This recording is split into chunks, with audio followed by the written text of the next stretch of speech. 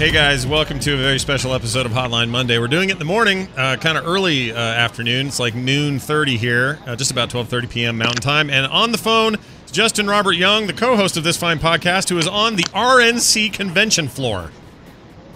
Yes. Well, technically, I'm outside the Quicken Loans Arena because the sound system in there is a little booming. Turns out democracy is a little loud when you gather everybody all together. But I had to scamper over here to break a little news for BitTorrent. Yeah. And now we get to talk about what's important, whether or not Ghostbusters was any good. Yeah, whether Ghostbusters sucked or not. Can I just say this right up front? If people, I don't know why you'd think this, and so I fear for the people who feel this way. But if you are worried about being spoiled about a Ghostbusters movie, we're going to just talk about it openly and freely here. So if you have a problem with that, then you probably want to tune out until you've seen the movie.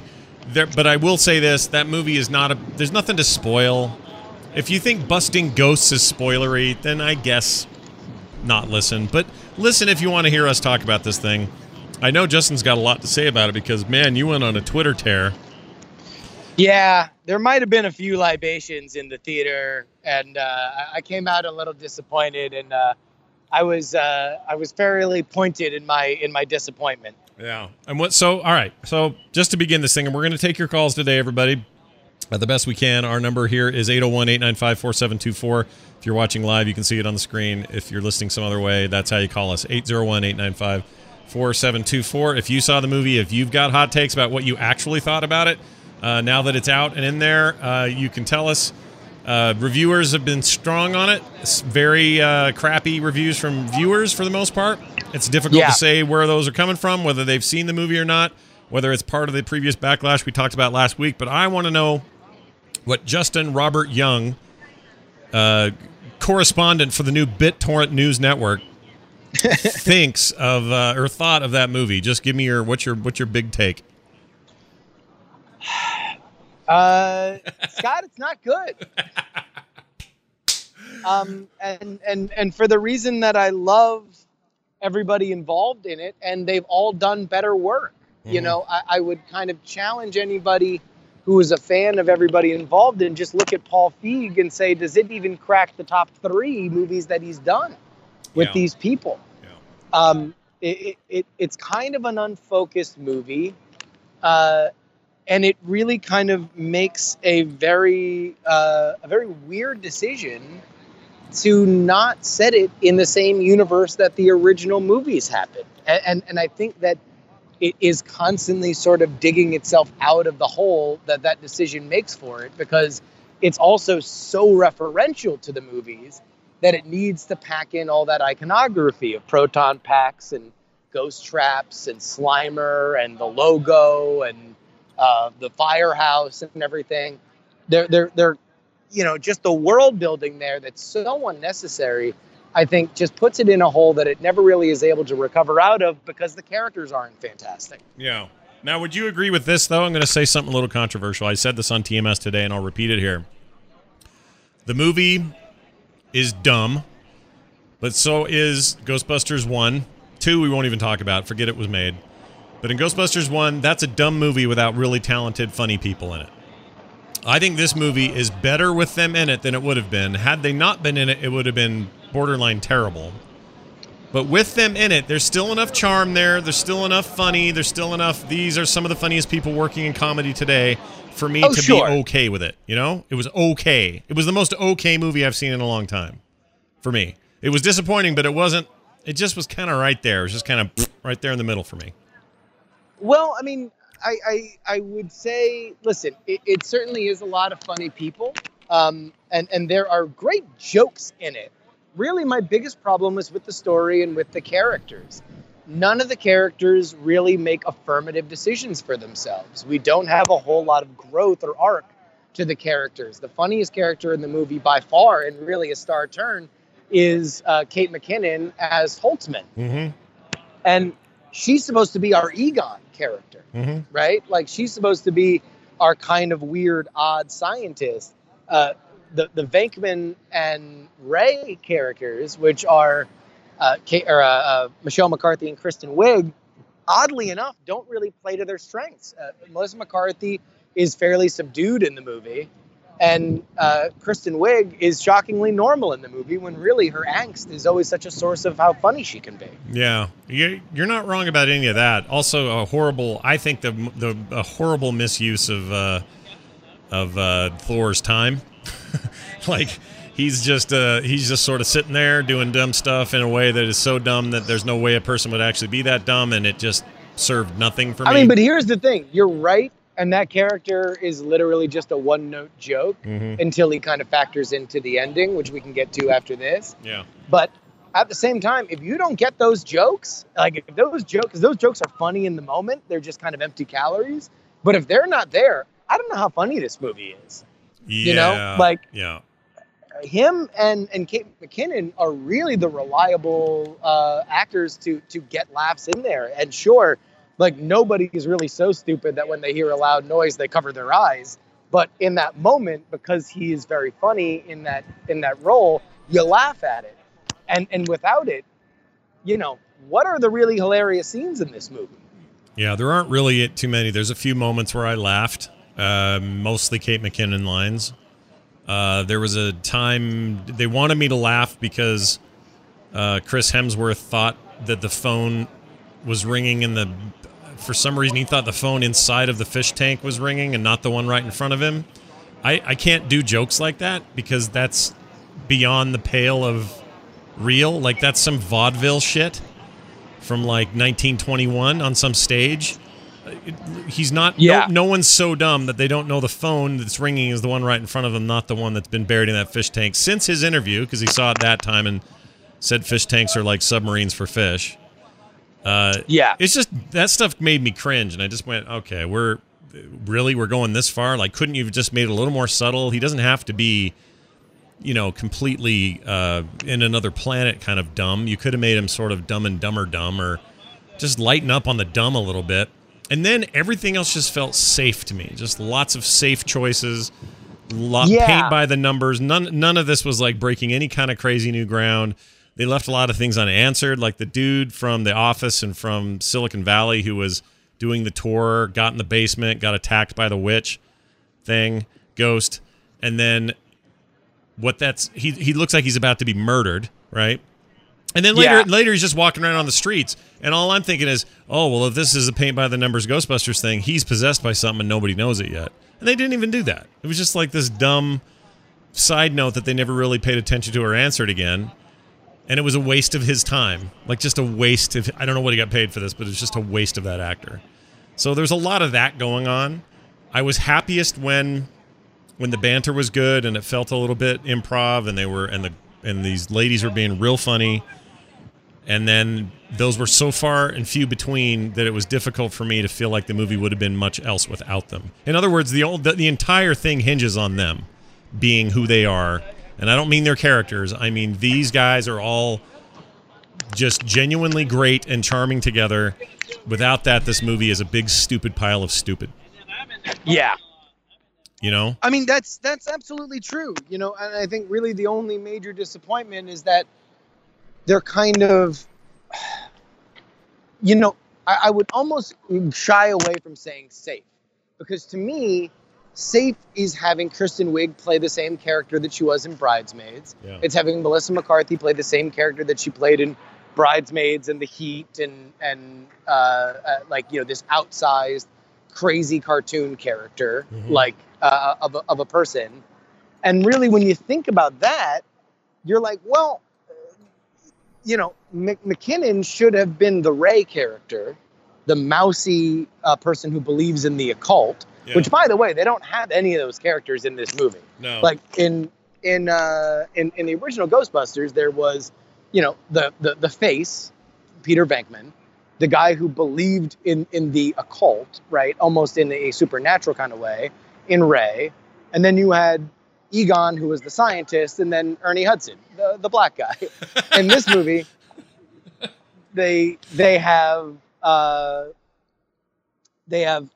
three scientists, one who apparently differentiates herself in that she's building stuff, and the black woman, in Leslie Jones, who whose superpower is that she's memorized the entire New York City Wikipedia entry. Yeah, and whose uncle, who I knew when they said it, turned out to be Ernie Hudson, which is shocker. Yeah, Jeez. big shocker, everybody. We have a caller on the line. Pop in here and tell us what you think. Who is this? This is Victor from Nashville, Illinois. Hey, man, what's going on? Tell us your hot take. Were you able to see the movie? I actually went to see The Secret Life of Pets twice. Oh, man. That movie made a bunch of money over the weekend. I guess you contributed to that. Yeah, and the only reason is I had no desire to watch it. I mean, my daughter was at that age, the demographics, it was perfect for her, but she had no desire to watch it.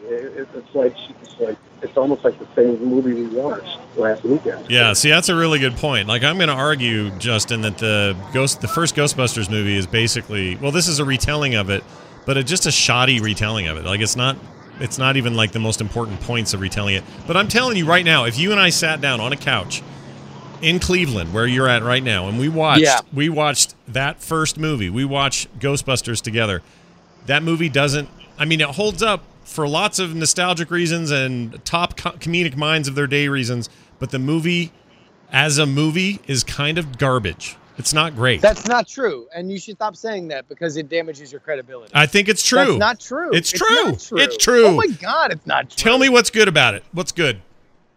Ghostbusters is pretty much the gold standard of how to do a world-building story without really doing a world-building story. They established through way of very relevant character-driven scenes how the proton packs work, how the ghost traps work, where they're storing the ghosts, why it matters that the EPA is coming to shut them down. It establishes in a weird kind of Lovecraftian, you don't really always get the full sense of it, but you get enough of a sense of it to play along the rules for Zool and Gozer and the Gatekeeper and the Keymaster. Like it's this very compelling Dungeons and Dragons spooky story. It also is something that this movie the remake completely ignores, except for the first scene, is a horror movie. There are scenes in which horror things happen that you were to take the context out of it and just show how they're visually framed and how the characters react to them. They could be in a Poltergeist or The Exorcist or something like that, where you're designed to kind of be spooked out.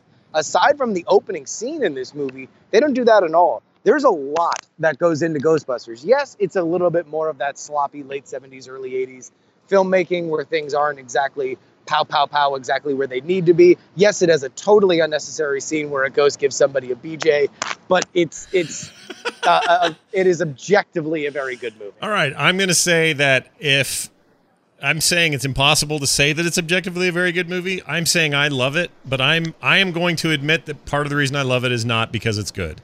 Because if it came out today, if it was fresh, new today, same cast, same thing in 2016, we would be giving this Pixels-like attention. I don't think that's not true. I don't. That's so not true. I don't know, man. I don't know.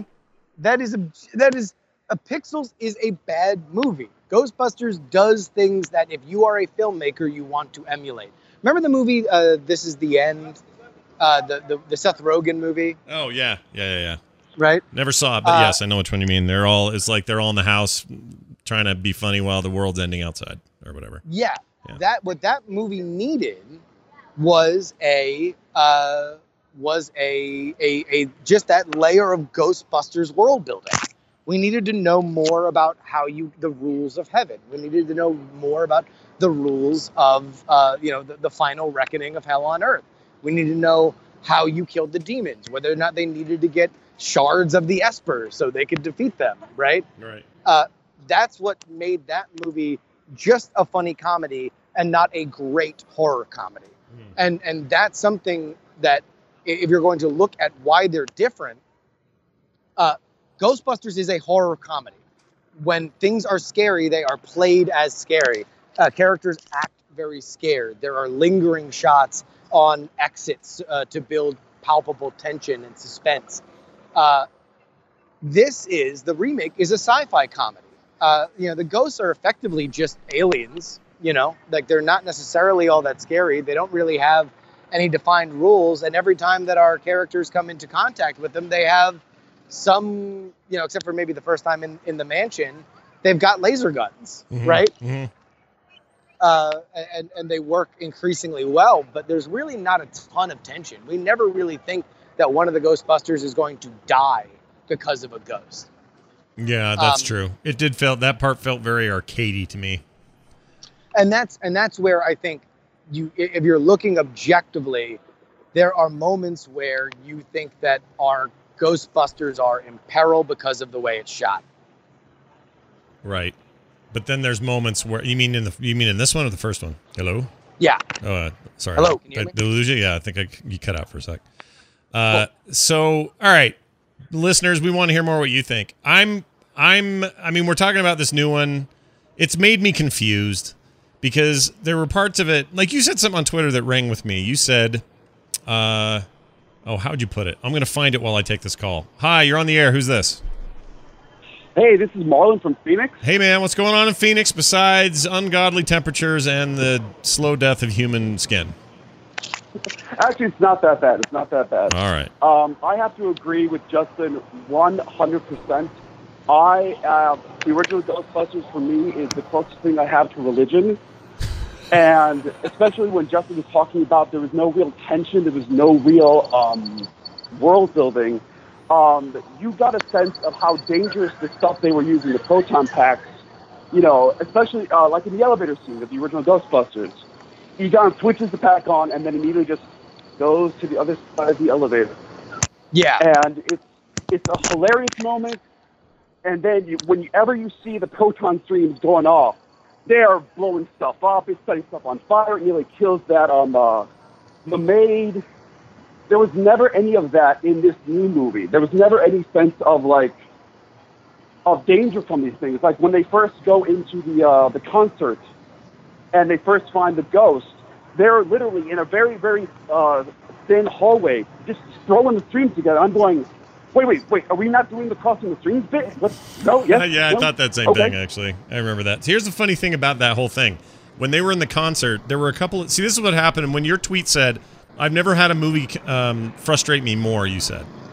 Yeah. And in my head, I read that as the way I was viewing it, which was there were some times where something would happen, I'd go, oh, okay. This feels like Ghostbusters. Okay. Now keep the tone right here, and then it would fizzle out. And and moments like that were the mannequin coming to life and chasing her down the hall. The devil creature blowing what's his name into the back speakers on the stage. A couple of moments like that where there's like some sort of violent suddenness to things. The guy in the train the train tunnel that was all chained, the old prison guy. Genuinely pretty freaky.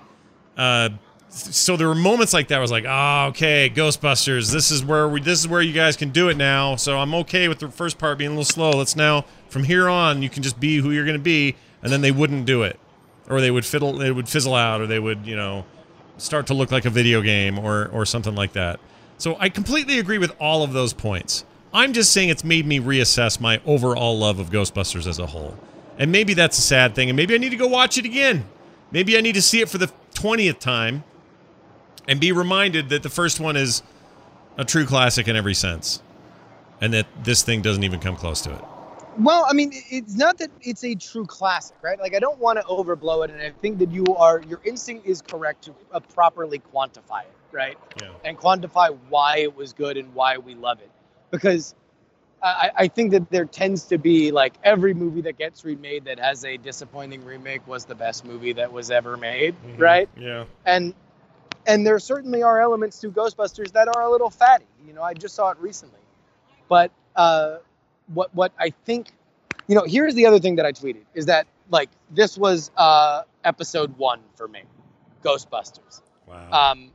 And the reason why was not because it was as terrible as episode 1, but I think it similarly squandered a really good cast. And it fundamentally, to me, misunderstood why the original movie was as good as it was. Mm-hmm.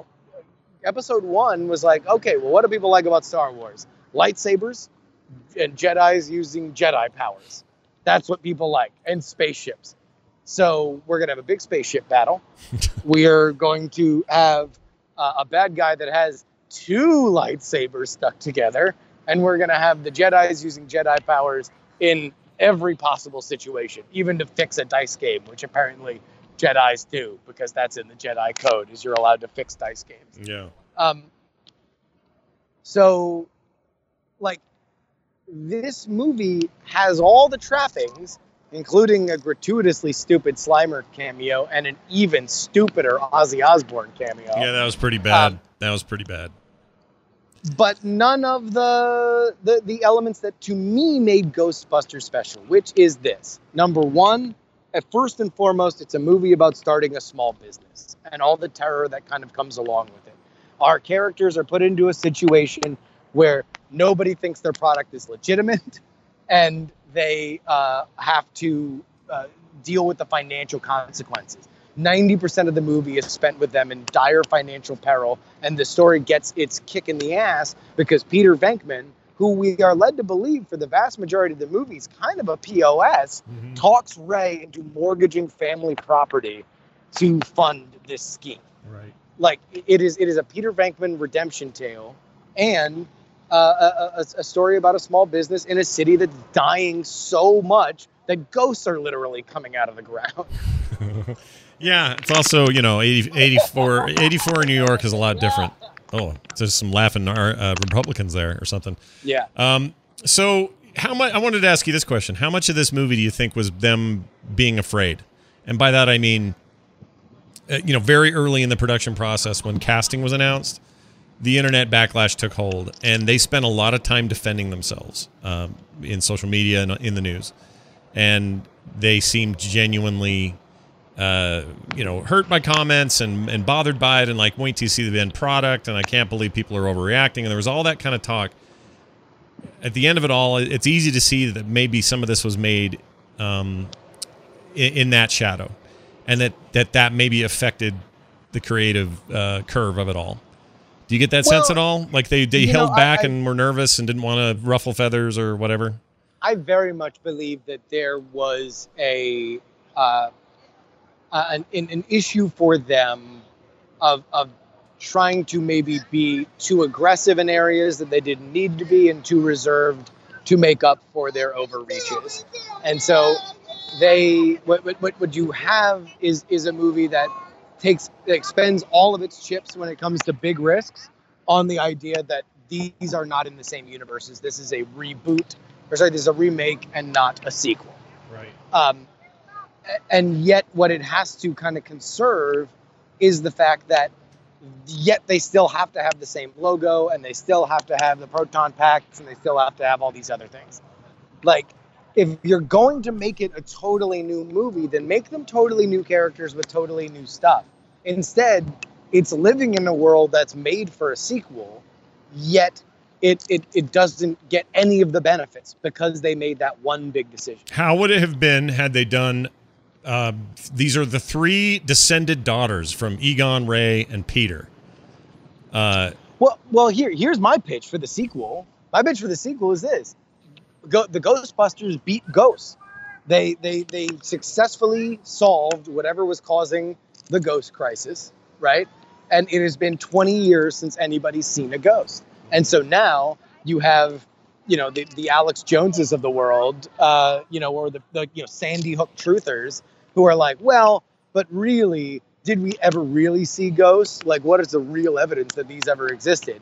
Meanwhile, they reemerge, and now you have 4 female characters who want to take up the mantle. And you have a ready-made story where people can actually be misogynist to the idea that women can't be Ghostbusters because in this universe, they've only ever known men. And that, to me, if what Paul Feig wanted to do was tell a story that was empowering to young women who could identify with a franchise like this, that's the way to do it, because it's literally what they were doing. Yeah. It's literally what the film was doing. So why not just embrace that in a more organic way that powers the story and puts us behind our characters? Yeah, and they could have made the cameos from all the previous cast members could have been more meaningful, in ways that would actually have been not just throwbacks or just oh my gosh, I can't believe he's a cab driver in this. Remember when he was Ray? It could have been no, here he is, as Ray. Or even if you didn't include those guys, I could not agree more. Actually, this is a brilliant idea. Why didn't they freaking do that? You're telling me there aren't people involved in this project who didn't think, yeah, you could totally do this. Like, it's an old story too. It's like superheroes who, what's the like the Incredibles? It's the storyline of the Incredibles. Everybody needs heroes until they don't, and when they don't, people get laxed, and when they get too laxed, ghosts come back, and now we got to start this thing up again. That's a brilliant idea, and you don't have to waste any time making a new logo in the subway with a stupid reference to the old movie that makes that is nothing but weird fan service that's weirdly given to us. You know, I don't like that. I hate the movie more that we talked. This is like, what's this like? This is like the first Superman movie. I'm doing that same thing I did with you then. Well, this is like, this is basically like them. I lost my train of thought. I mean, like the movie loses steam every moment that it goes to fan service, and it loses, like, the brakes just get slammed every moment that we get a Bill Murray cameo or we get a Dan Aykroyd cameo, or it's like, hey, look, the secretary's still answering phones, like, or Sigourney Weaver, like, there's just a constant slamming on the brakes so we can tip our cap to the old movie in a way that, like, if you really wanted to do it, then just tell this other story. And if Bill Murray doesn't want to be in it, then Bill Murray's not in it. You know? Like, who cares? The new Star Trek didn't need Captain Kirk. It was fine just having Spock. You can just do the movie you need to do, and not let it get in your way. Because really, are we all that happy because Bill Murray appeared in this movie? No, did that really make anything? It was a weird, awkward, stupid cameo. Yeah, it was weird. It had no backstory. It had no basis for it. You could care less if he dies. Like, who cared? That was super bad. That was real bad. Dave, you're on the line. What's up, man? Hey, how you guys doing? Good. Justin, you enjoying your trip to the weird corner of our state? Oh yeah, man! It is. I'll tell you, I feel like we're crossing the access points as we speak. It's been super fun so far. Ley lines, exactly. Dave, what's your take, man?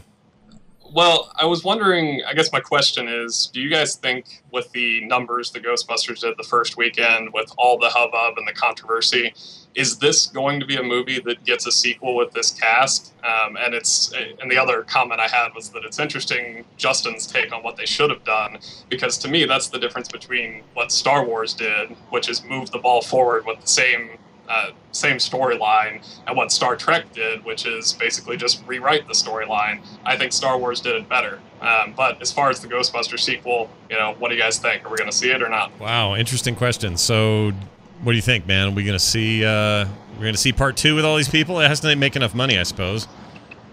Well, in terms of box office, it actually didn't do as bad as people were fearing it was going to do. It did to the north of their projections. It'll probably fall off a little bit. I think that this would depend on the creative team and the stars. I don't know what their contracts look like. I assume they've locked them down for multiple movies. But ultimately, if this is not something that the stars and the creators want to do, it's not going to be as good as it can be. I still believe you can do a great Ghostbusters movie with this cast. And I think that you can and should get it. In fact, there were rumors and speculation that you could kind of retcon some of the more annoying elements of this movie away by, revealing that there was some sort of brain flash, at some point. And that's why we see all the people, we see Venkman and Ray and everybody, but they don't act like Venkman and Ray. So, who knows? I think they should do it. There's no reason why there shouldn't be a good Ghostbusters franchise. And by the way, that stands to reason that even if it's not with this cast, they should do another sequel. There was a rumor that there was a Channing Tatum version that they wanted to do. And let that version be the sequel. And this was the reboot. Yeah, I'd be all right with that. I kind of hope it does continue because I want to see what they do with it. But boy, the more I talk about it, the more, I don't know, it's hard to be forgiving of it. For me, the movie is only good because of the people that are in it. That's it. And a lot of that is based on previous things they do. Like, part of it was me going, oh, look at Kate McKinnon totally nailing it. And yet another thing, boy, she's sure as good as Justin Bieber. Like that's where I'm coming to from this. Yeah. And if it wasn't for that, it's just really bad. It's just bad. Let's talk about the good though. Kate All right. McKinnon is exceptional. Yeah, Kate she's McKinnon great. is kind of uniquely exceptional, much in the way that Bill Murray was.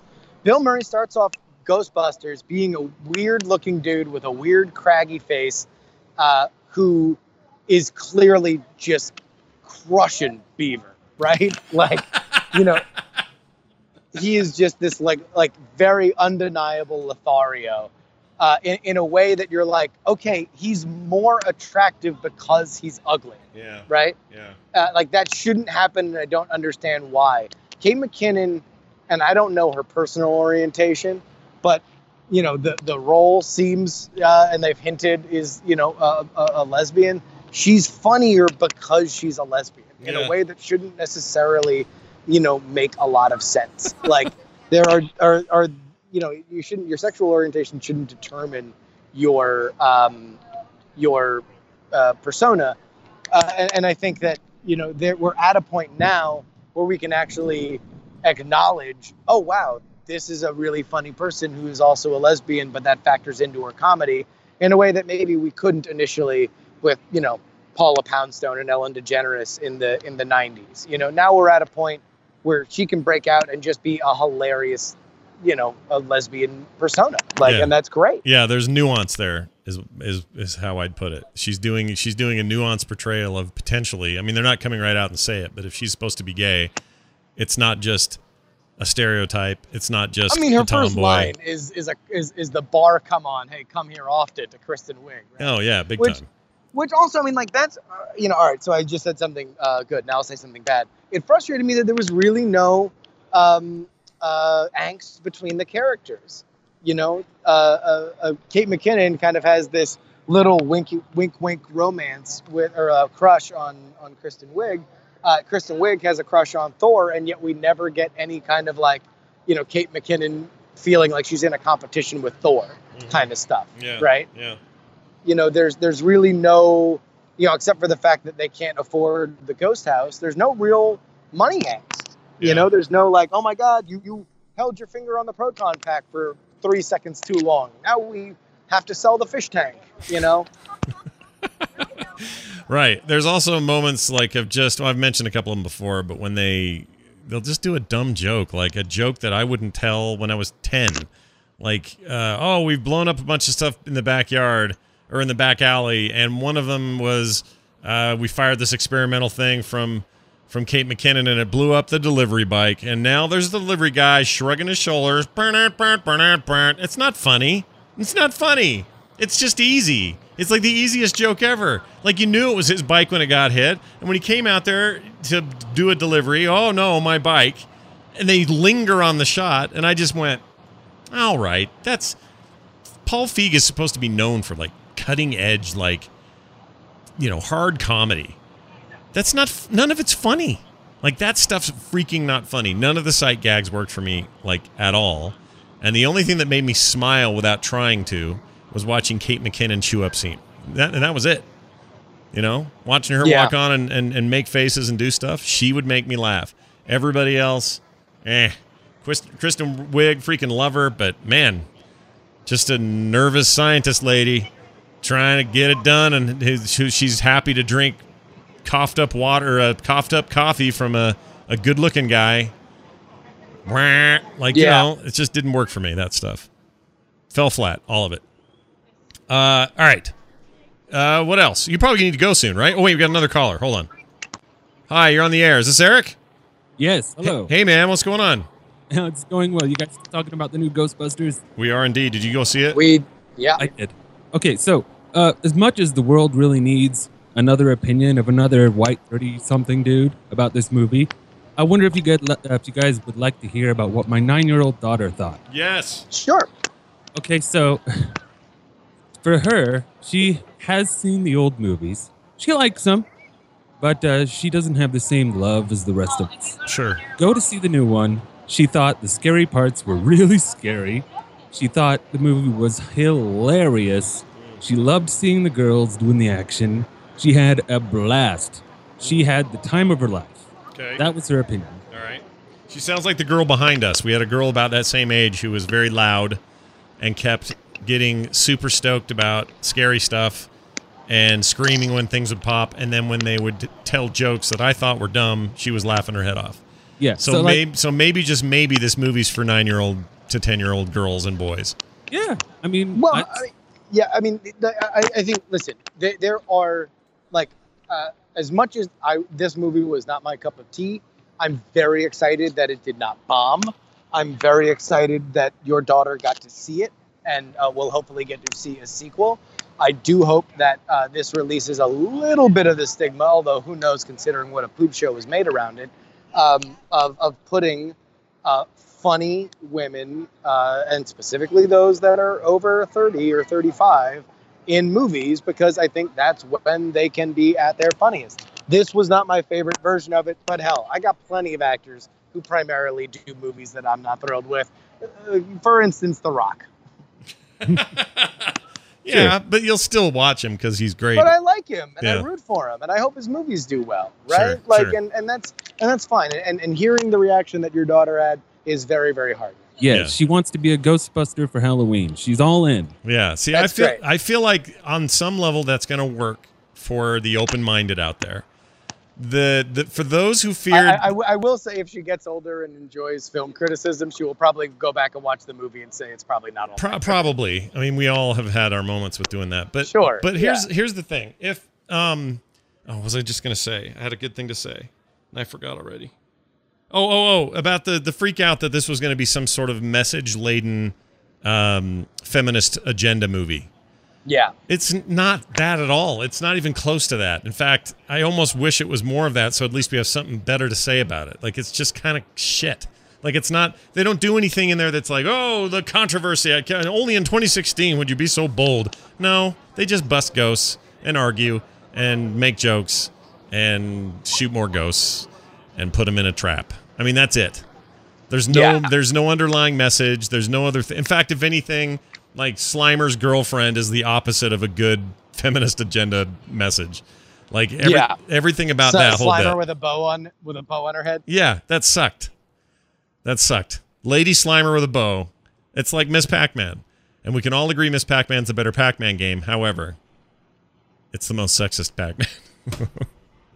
Anyway, all right, you've got stuff to do. RNC coverage. Do you want to tell people what's going on so they know where to catch all this while you're there? Absolutely. Go ahead and check out BitTorrent, the BitTorrent News Network. I think it's just BitTorrent News. I got to stop calling it network. BitTorrent News. You can find it on BitTorrent Live. There is also, I heard, a YouTube stream of it kicking around. So if you can find that, go ahead and catch it. Otherwise, on Apple TVs, on Fire TVs, just go ahead and search for the BitTorrent Live app. BitTorrent News is a channel on it, and it is coming soon to Mac, iOS, and Android. But go ahead and hunt for that. Find my Twitter. I'm about to tweet this was late because I had to break some news about this Cloak and Dagger rules committee thing. Which just to give people a little, you want to get excited in the Republican National Convention? Understand this. But we are hearing what I know for a fact to be at least 9 states. What I'm reading on Twitter might be up to 11 states have all got enough signatures to force a rule committee roll call, wherein they would at the very least make a big public stink in front of television cameras about how unhappy they are with the prospect of Donald Trump being their nominee, and at the most actually try and Shanghai this nomination away from Donald Trump, which is unlikely, but still in play. You think that when you say that's unlikely, how unlikely? Like, are you pretty convinced that would never happen, or do you think, all bets are off here? Well, anything can happen in the WWE, but it would be very, that would be among the biggest political news stories of any of our eras. Yeah. Like, the fact that this doesn't happen anymore, and now it would happen so late in the game and so close to election day would be shocking. Yeah. It would be a news story unlike any other. So the odds are very, very, very much against it. Here's what would have to happen. Number one, the rules committee before this is, you can watch all this on BitTorrent News. 5 p.m. I'm going to be live remarking to all of the speeches. So if you want to watch the speeches, but you want to watch me make commentary and jokes over top of them and references to whether or not Vaporeon needs to be nerfed, then watch BitTorrent News. But here's the basic gist of it. And somebody's walking with a Vive down the road. Look at that. Great. So hopefully he didn't steal it. So they need right before the convention started, there was a rules committee where this group of people who do not want Trump to be their nominee wanted to say, hey, let's vote to unbind the delegates, meaning that people who, based on the rules on which everybody voted on primary day, they would no longer be bound to those rules. They'd be able to vote their conscience. Then that was voted down. So that was kind of the first blow against them. Then they wanted to call a voice roll. So now it's out in public to say, hey, let's revote on that now that everybody is here, now that all the delegates are here. And the head of the RNC, Reince Priebus, preemptively said, hey, by the way, new rule, you can't just call a voice roll call. You have to submit X amount of signatures to us. That happened today. About an hour and a half later, I got word from that organization, which is called Delegates Unbound, that they have, and this is what I have in my hand, is a photocopy of 20 pages worth of 9 states with enough signatures to force a roll call. Now, here's the fun part. They have to get this list to the secretary of the convention before a certain period of time. I don't know exactly when. That lady is now hiding behind armed guards. Yeah, we saw this in your update. That is crazy to me. That's insane. How can is that a thing has that ever happened before? Like, that sounds unprecedented to me. So here's the weird thing. This is not the first time that somebody has tried to do this in recent history. I was told that another candidate, and I don't know if I'm allowed to say their name, tried to do this. However, the secretary said, oops, we just never got it, even though they thought they had gotten it to her. So that's why jamokes like me are getting copies of the list, effectively to prove that it exists. Wow. This is intense, dude. I can't wait to see how this goes. I don't know why I want to see the implosion of this thing go off in like a totally weird way, but I kind of do. Because it's awesome. Yeah, it's kind of awesome. We get to watch. Hey, listen, man. News is when man bites dog, and we're biting the hell out of some dogs today. Yeah, let those dogs be bitten. All right. Who bit the dogs out? Well, that sounds good to me. That's going to do it, everybody. Thank you for listening, and we'll be back next Monday with a relatively normal episode where we talk about we don't know what yet. We'll let you know. Big thanks for your participation. I'll be in Philly, so I'll be outside of the Democratic National I'll be at the DNC, exactly. where Hillary is hiding behind armed guard. Who knows? Exactly. It's Hotline Monday on Twitter. Justin R. Young on Twitter. Follow him for all this goings on. It's going to be good. Scott Johnson as well for me. HotlineMonday@gmail.com is our email address. And write down our number, 801-895-4724. It's going to do it for us, for me, for Justin. We'll see you next time. Say bye, Justin. Bye.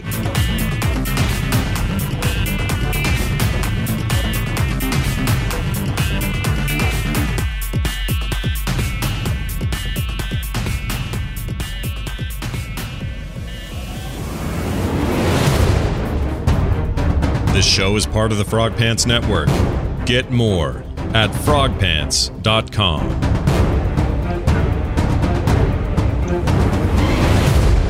Diamond Club hopes you have enjoyed this program.